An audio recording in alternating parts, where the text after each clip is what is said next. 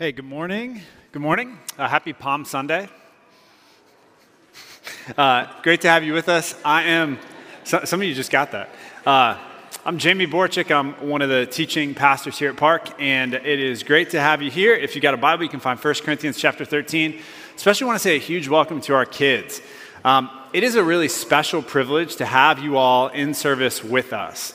Our hope for you as a church, as the grown-ups, as the old folks in the congregation, our hope for you is that you would grow up to know and love Jesus. And inviting you into this gathering to have you as part of our services with some kind of regularity is part of growing up in the Lord. And so we love having you here, and really glad that you are with us this morning. Now, how many of you are into video games? Who likes video games? All right. Any gamers? Yeah, my kids are raising their hands. So you gamers know that in certain games, there's this feature where you can actually build your own character, right? So I know this is true of some sports games like FIFA and Madden, and I think it's true for some other games too, maybe like Mario Kart. You can customize some stuff, right? But this feature, it allows you to build your own character with the ideal profile that you want for this person. So you get a certain number of points overall, and you can allocate them as you see fit. So you might max out speed, but sacrifice a little bit of power. Or you may go all in on decision-making, but give up a little bit of agility, right? So you kind of create your own character as you see is best. Now, I want to throw a question out to you this morning. If you were to build an ideal character, an ideal person in real life, what quality or qualities would you max out? Like if you were to build the ideal person, what quality or qualities would you go all in on? Like what's most important in a person? Is it looks or smarts? Is it athleticism or musical ability? Is it eloquence or power? What do you max out to make the ideal person? Well, today we're looking at 1 Corinthians chapter 13. And weddings have made 1 Corinthians 13 really, really famous. When I was about 6 years old, I actually memorized this chapter to recite it at my aunt and uncle's wedding. And a few years ago, Tripp, my oldest son, actually did the same thing at my brother's wedding. So, and I'd imagine, I know many of you had these verses read at your weddings. And while weddings are a great application of 1 Corinthians 13, weddings are not what Paul had in mind when he wrote these words. This section, the section of Paul's letter we've been walking through, and John and Phil talked through this the last couple weeks, this section is all about spiritual gifts. And in chapter 12, Paul lays out what those gifts are, and he affirms that every Christian, every believer in Christ has certain spiritual gifts. And yet chapter 12 ends with these words. The final line of chapter 12 says, "I will show you a still more excellent way." Paul is saying that there's something better, something more excellent than any kind of gifts that we've been given. And chapter 13 is that something. And so Paul's purpose in our text today is to highlight a singular quality that is always more excellent and most important in a follower of Christ. This text is a tribute to the one quality that always needs to be maxed out in our own characters, in our own lives. So read it with me. This is 1 Corinthians chapter 13. Verses 1 through 13. Paul writes, "If I speak in the tongues of men and of angels, but have not love, I am a noisy gong or a clanging cymbal. And if I have prophetic powers and understand all mysteries and all knowledge, and if I have all faith so as to remove mountains, but have not love, I am nothing. If I give away all I have, and if I deliver up my body to be burned, but have not love, I gain nothing. Love is patient and kind. Love does not envy or boast. It is not arrogant or rude. It does not insist on its own way. It is not irritable or resentful. It does not rejoice at wrongdoing, but rejoices with the truth. Love bears all things, believes all things, hopes all things, endures all things. Love never ends. As for prophecies, they will pass away. As for tongues, they will cease. As for knowledge, it will pass away. For we know in part and we prophesy in part, but when the perfect comes, the partial will pass away. When I was a child, I spoke like a child. I thought like a child. I reasoned like a child. When I became a man, I gave up childish ways. For now we see in a mirror dimly, but then face to face. Now I know in part, then I shall know fully, even as I have been fully known. So now faith, hope, and love abide, these three. But the greatest of these is love. Father, we thank you for your word. Some of the most beautiful words ever penned in the history of the world. And today I pray that you would speak through these words to our hearts. Would we hear your voice? Give us eyes to see and ears to hear, especially for our kids today. Pray in Jesus' name, amen. So what is the one quality that needs to be maxed out? What is it? Love. Pretty obvious, right? The word love shows up 9 times in these verses, and this text is all about love. And Paul begins in verse 1 by showing the priority of love. He writes, if I speak in the tongues of men and of angels, so if I have the gift of tongues where I can pray in heavenly languages, but I don't have love, I'm a noisy gong or a clanging cymbal. All my speech is just obnoxious noise. And some of you parents are very familiar with obnoxious noise. You know what that is like. Verse 2, if I have prophetic powers and I understand all mysteries and all knowledge, and if I have all faith so as to remove mountains, but I don't have love, I am what? What's the word there? Nothing. I am nothing. So did you catch the math on that? Help me out with this math here, okay? So you'll see an equation up here. All mysteries plus all knowledge plus all faith minus love. Who's good at math? What does that equal? Nothing. Thank you, Tripp. Good job. Yeah, nothing. It equals nothing. Verse 3. If I give away all I have, so I'm more generous than Bill Gates, who's given away billions of dollars. Give away all I have, and if I deliver up my body to be burned, so I'm so courageous and zealous that I'm willing to be martyred for my faith, but I'm lacking in love, I gain nothing. Nothing. So Paul's point in these opening verses is that love is greater than all our gifts, all our abilities, all our efforts, all of everything. Love is the most excellent thing. So you can be maxed out in any and every other category, but without love, you are worthless. You are nothing and you have nothing without love. So in these first 3 verses, Paul goes all in on love. That begs the question, what is love? What is love? Now, our culture loves the idea of love. Love is everywhere. Since the 1960s, to my children's dismay, because they think love is kind of gross, since the 1960s, about 2/3 of all top 40 top 40 songs across the board have been love songs. Almost all of our pop music is about love. Dating apps form a multi-billion-dollar industry. And then shows like Love Island and The Bachelor, kids, don't ask your parents about those later, don't do it. Shows like that suck in millions of viewers every week. So we love love. But as those reality shows and many of those songs that we hear make abundantly clear, culturally, we don't really have much of an idea what love actually is. If you go to Google Images and you do a search for love, this is what you'll see. Kind of looks like Valentine's Day threw up all over the internet. And if you were to pay attention to the way we use the word love in day-to-day language and interactions, you'd notice that we love quite the wide array of things. So, for example, for me personally, I love my wife, Kinsey, and I love the Cleveland Browns. One of those is a lot easier to love than the other. I love the game of basketball, and I love Oberweis cookies and cream milkshakes. I love my children, and I love Jordans. Yeah, my birthday is coming up too. But what is love? So what is love?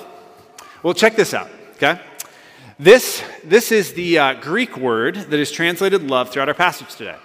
And I need some of the kids to help me out here, okay? So kids, does anyone want to take a shot at reading this? What do you think this says? No? Love. You are correct. You are correct. That is the right answer. Anybody else? Anybody want to help? Anybody think they can read this? What does this say? Agape. Agape. Thank you to our child on the right. Yes, agape. So you may have heard this word before. It's probably the best known of all the ancient Greek words in the church today. So agape. But before the we know it today. We've heard that word today. But before the New Testament era, agape was actually a relatively uncommon word. In Greek, its basic meaning is a warm regard or interest in another. So it's like, I like you. I think you're interesting. I like being around you. Like, that's kind of the sense. And in the first century, it was a very generic word. It was just kind of day-to-day language, and it wasn't super common. But what happened is that the early Christians took this uncommon word with that relatively basic meaning, and they made it their preferred word for love. So in total, agape, this word, it shows up 116 times in the New Testament, 75 times in Paul's letters alone. And in many of those instances, what the writers in the New Testament are doing is they're actually defining love for us. They're infusing agape with meaning to tell us what love really is. And so the Bible, one of the things it does is it teaches us what love is. And that's what Paul does in verses 4 through 7. Paul gives us a definition, a picture of what love is and what love is not. So here in verses 4 through 7, there are 15 statements about love.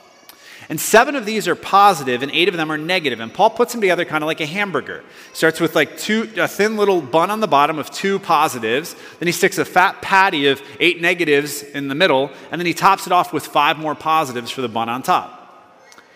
And this picture of love is actually like a mirror that Paul holds up to us. He wants us to hold it up to ourselves and look at ourselves. So he's told us about the priority of love, that without love we are nothing. And here he's giving us this picture of love, and he wants us to hold it up and take a good look at ourselves in light of this picture. Like, is this what we look like? Does our love look like this kind of love? So as I take us into this picture this morning, what I want you to do is I want you to take a good long look at yourself. Is this you? Is this what your life looks like? Is this the way that you love the people around you? So Paul begins. Love is patient. So love is never in a hurry. It takes its time. He continues, love is kind. It is warm-hearted and considerate and sympathetic. It reaches out with compassion and mercy. So last week I was traveling all week and Kinsey was home with our 3 boys. And some of you, while I was away, some of you voluntarily brought meals. You watched our kids. You gave Kinsey a break. You helped out with different things. Like that's kindness. You showed kindness. Paul then goes on to list 8 negatives in staccato fashion, and this is what love is not. Love does not envy. It doesn't look with jealousy on others or play the comparison game. Love does not boast. It doesn't brag. It doesn't make a big deal of itself. It is not arrogant. It doesn't look down on others. Verse 5, love is not rude. The word here means to behave dishonorably. And so the idea, love doesn't deliberately do things that embarrass other people. Next, love does not insist on its own way. It's not self-seeking. It's not all about me. It's not my way or the highway. Love is not irritable. It doesn't have a short fuse. It doesn't blow up on others. Love is not resentful. It doesn't keep score. It doesn't keep a running track of every wrong that's ever been committed against it, just waiting for the chance to exact revenge. Finally, verse 6. Love does not rejoice in wrongdoing.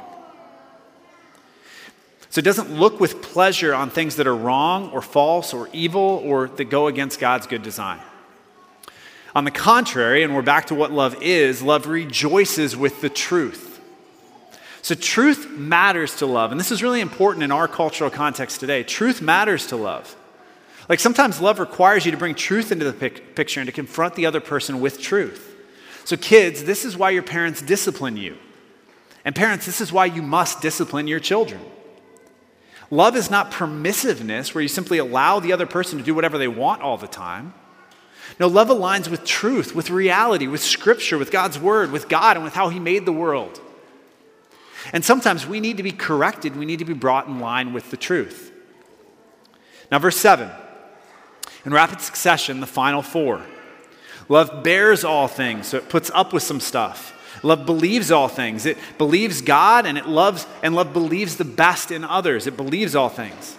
Love hopes all things. It is optimistic. It looks forward to a brighter and better tomorrow. And finally, love endures all things. Love sticks it out. When times are hard, love doesn't give in and love doesn't give up. It sticks it out. Now, one final observation here on this definition. These statements about love, you'll notice they consist almost entirely of verbs. These are action words. And so while love certainly is a feeling, love is always more than a feeling as well. Love shows itself. To quote the title of a popular book, love does. It takes action. And y'all, that's the mirror. That's what love is and what love is not. And as you look at this mirror, what do you see? How does this compare to your life? How does this compare to what you see in yourself? Does your love look like this? You know, if I'm honest, for me personally, my love does not always or even often look like this. Like with Kinsey sometimes, I'll confess that I can be rude with her. Like sometimes I just want what I want, and I want her to do what I want her to do. With my boys, I can be impatient. I can have a short fuse with them. It's easy to get angry and just blow up on them when they're being children. In general, I'm pretty prone to comparing myself to others and envying what people have that I don't, or growing prideful when I have something that they don't. I'm not always great at putting love into action. That takes work, and sometimes I just don't want to do it. I don't feel like it. And I share those confessions because I suspect this morning that I'm not alone. Any of you relate to that? Anybody else? I mean, the truth is, like the church in Corinth, we all have a tendency to max out other qualities rather than maxing out love. And yet Paul sets this before us to show us a still more excellent way. Because if you have all the gifts in the world, but you don't have love, what are you? Nothing. You're nothing. And this is where Paul brings his treatment of love to its climax. Verse 8 is Paul's thesis statement for the relationship between love and gifts. Now, kids, if you don't know what a thesis statement is yet, stay in school because you will learn, I promise you. Okay? But this is Paul's main point. In verse 8, Paul writes this. He says, love never ends. As for prophecies, they'll pass away. As for tongues, they'll cease. As for knowledge, it will pass away. But love never ends. And what is Paul saying? Well, in short, he's saying that love is permanent while gifts are not. Love is permanent while gifts are not. So you see this? What is this? This is milk. Yes. Thank you, Summer. This is milk. And this is sour milk. And why is it sour? Well, because of the date on there. What is that date? Yes. That's the expiration date. I suppose it says February 30th, so I suppose this is kind of confusing, right? Yeah. That's some milk that's going to last a long time. Yeah, but this is an expiration date. I should have checked that better before I put that up there. That's on me. But this is an expiration date.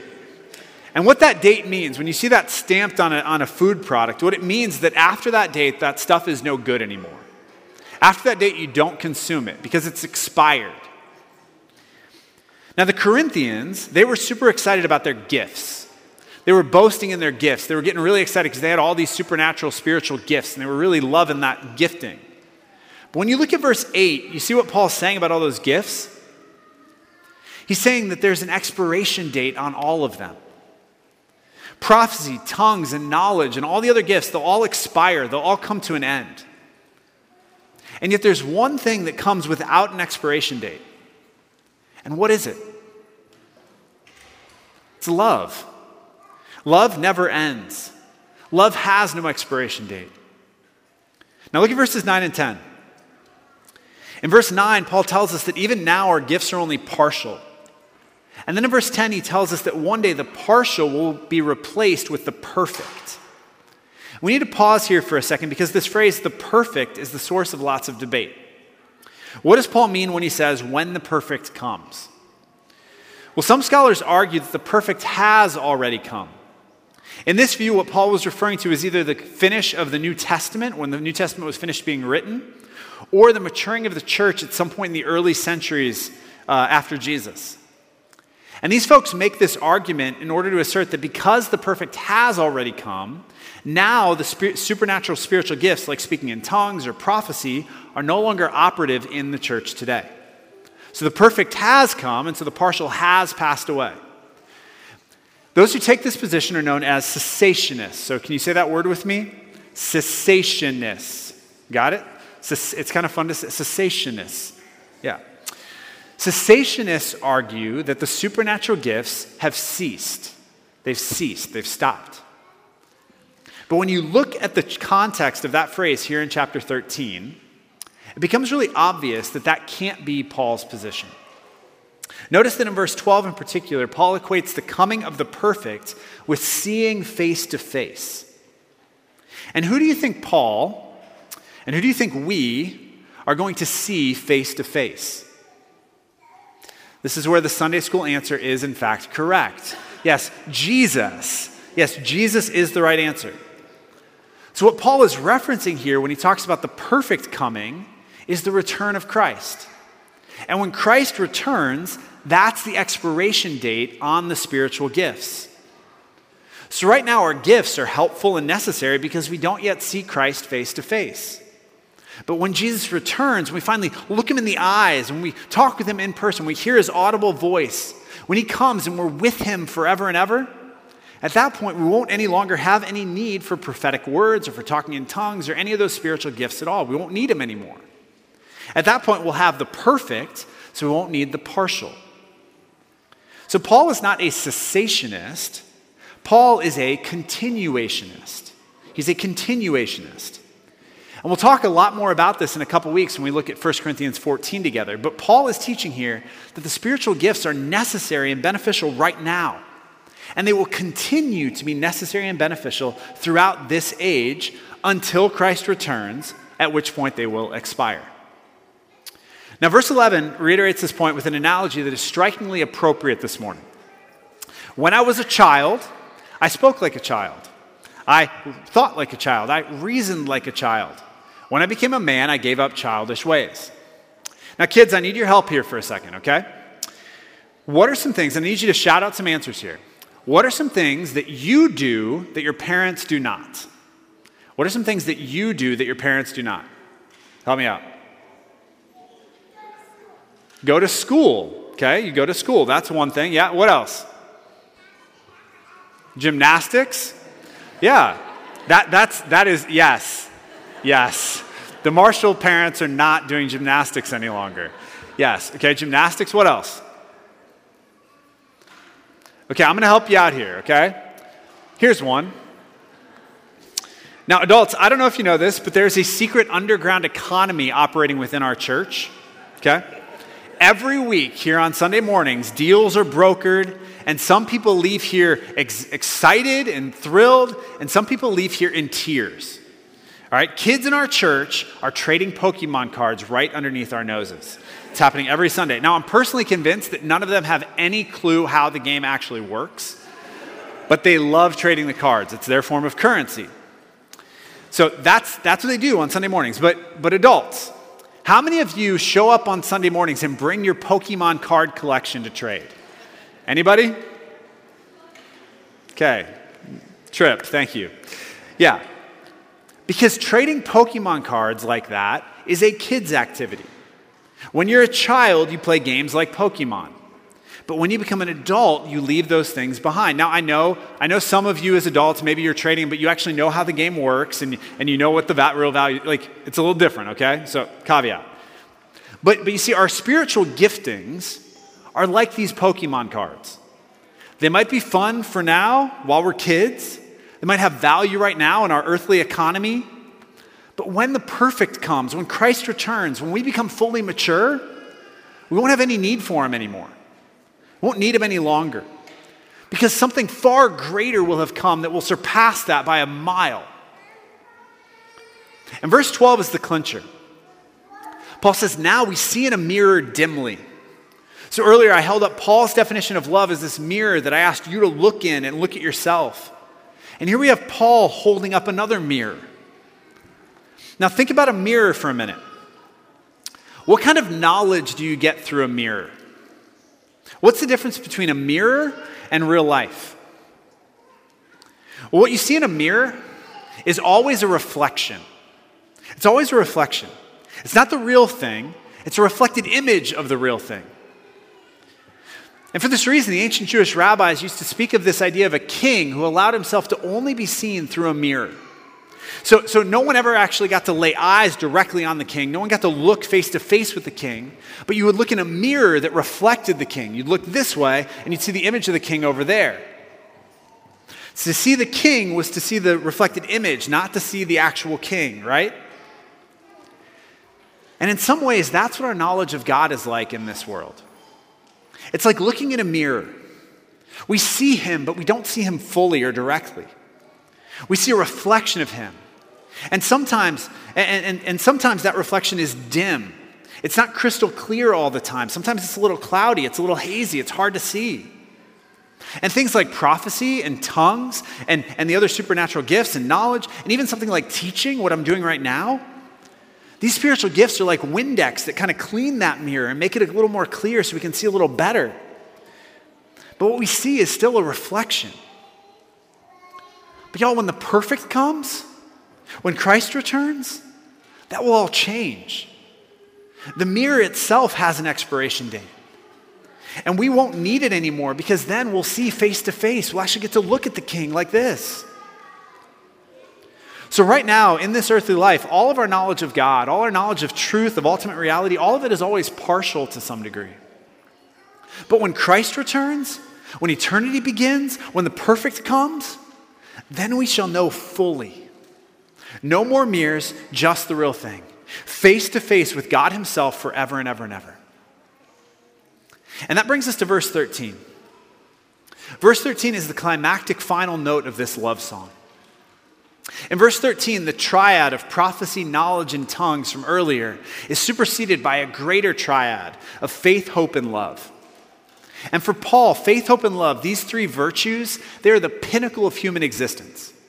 When Paul builds a video game character in real life, that character always has faith, hope, and love. These virtues are greater than all of the gifts. But notice what Paul says about love here in relation even to these other virtues. He says all three abide. So unlike all the spiritual gifts, unlike those, all three will last into eternity. But love is greater still. Love is greater than those virtues. And so love is greater than every spiritual gift, but love is also greater than every other virtue. In the end, love is most excellent. And so what does all of this mean for us today? Well, the final word of chapter 13 is the word love, quite appropriately. And then look at chapter 14, verse 1. What does Paul command in the very next line of this letter? Pursue love. Pursue love. Church, that's the point today. As you build the character of your own life, as you think about what quality or qualities to max out in your own character, it's not your gifting or your ability or your strength or your smarts, your athleticism, your musical ability, your power, your wealth. It's none of that. None of those things matter most. It's love. It's always love. And so pursue love in your life. Pursue love. Pursue the kind of love you see pictured here. Become this kind of person. Pursue love. Now I'll finish with this. God's character is described in many places throughout the Bible. But to my knowledge, there is only one place where his character is explicitly equated with a noun. 1 John chapter 4, verse 16 says, God is love. God is love. The very character of God himself is love. God is maxed out on love. And for that reason, most all of what Paul wrote about love in this passage could equally be said of God. As we affirmed earlier, that is not true of us, but it is true of God. And because God is love, and because God so loves us, he gave his only Son. He sent Jesus Christ into the world to live a life of perfect love, and to die a sacrificial death in our place. And though we have failed to love as we ought, on the cross, Jesus bore all things for us. He bore all our failure, he bore all our sin, he bore all our penalty.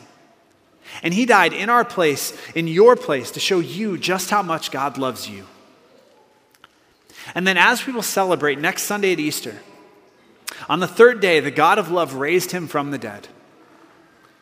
And as we look ahead to Easter, do you know what Easter means? Do you know what Easter means? Easter means that Jesus is alive right now, seated on the throne of heaven, enjoying the love of his Father face to face forever and ever and ever. And Easter means that one day, when the perfect comes, we who have believed in Jesus will likewise sit in the presence of the God who is love and enjoy the love of the Father face to face forever and ever and ever. You see, if you are a believer in Christ today, love is your duty, but love is also your destiny. Love is your duty, but love is also your destiny, because God is love. Let's pray. Father, we thank you for your love, for your great love for us, for your perfect love. We thank you for Jesus, who came and embodied that love in the world, and who in love gave his life that we might have life. I pray, Father, for those here today who maybe have not yet tasted your love. Would they drink deeply of it today? Would they know that you are love? And would they find love in you? And I pray for all of us, Father, would we be a people who are shaped, who are marked, who are maxed out on love? Would that be the quality that most defines us as a people?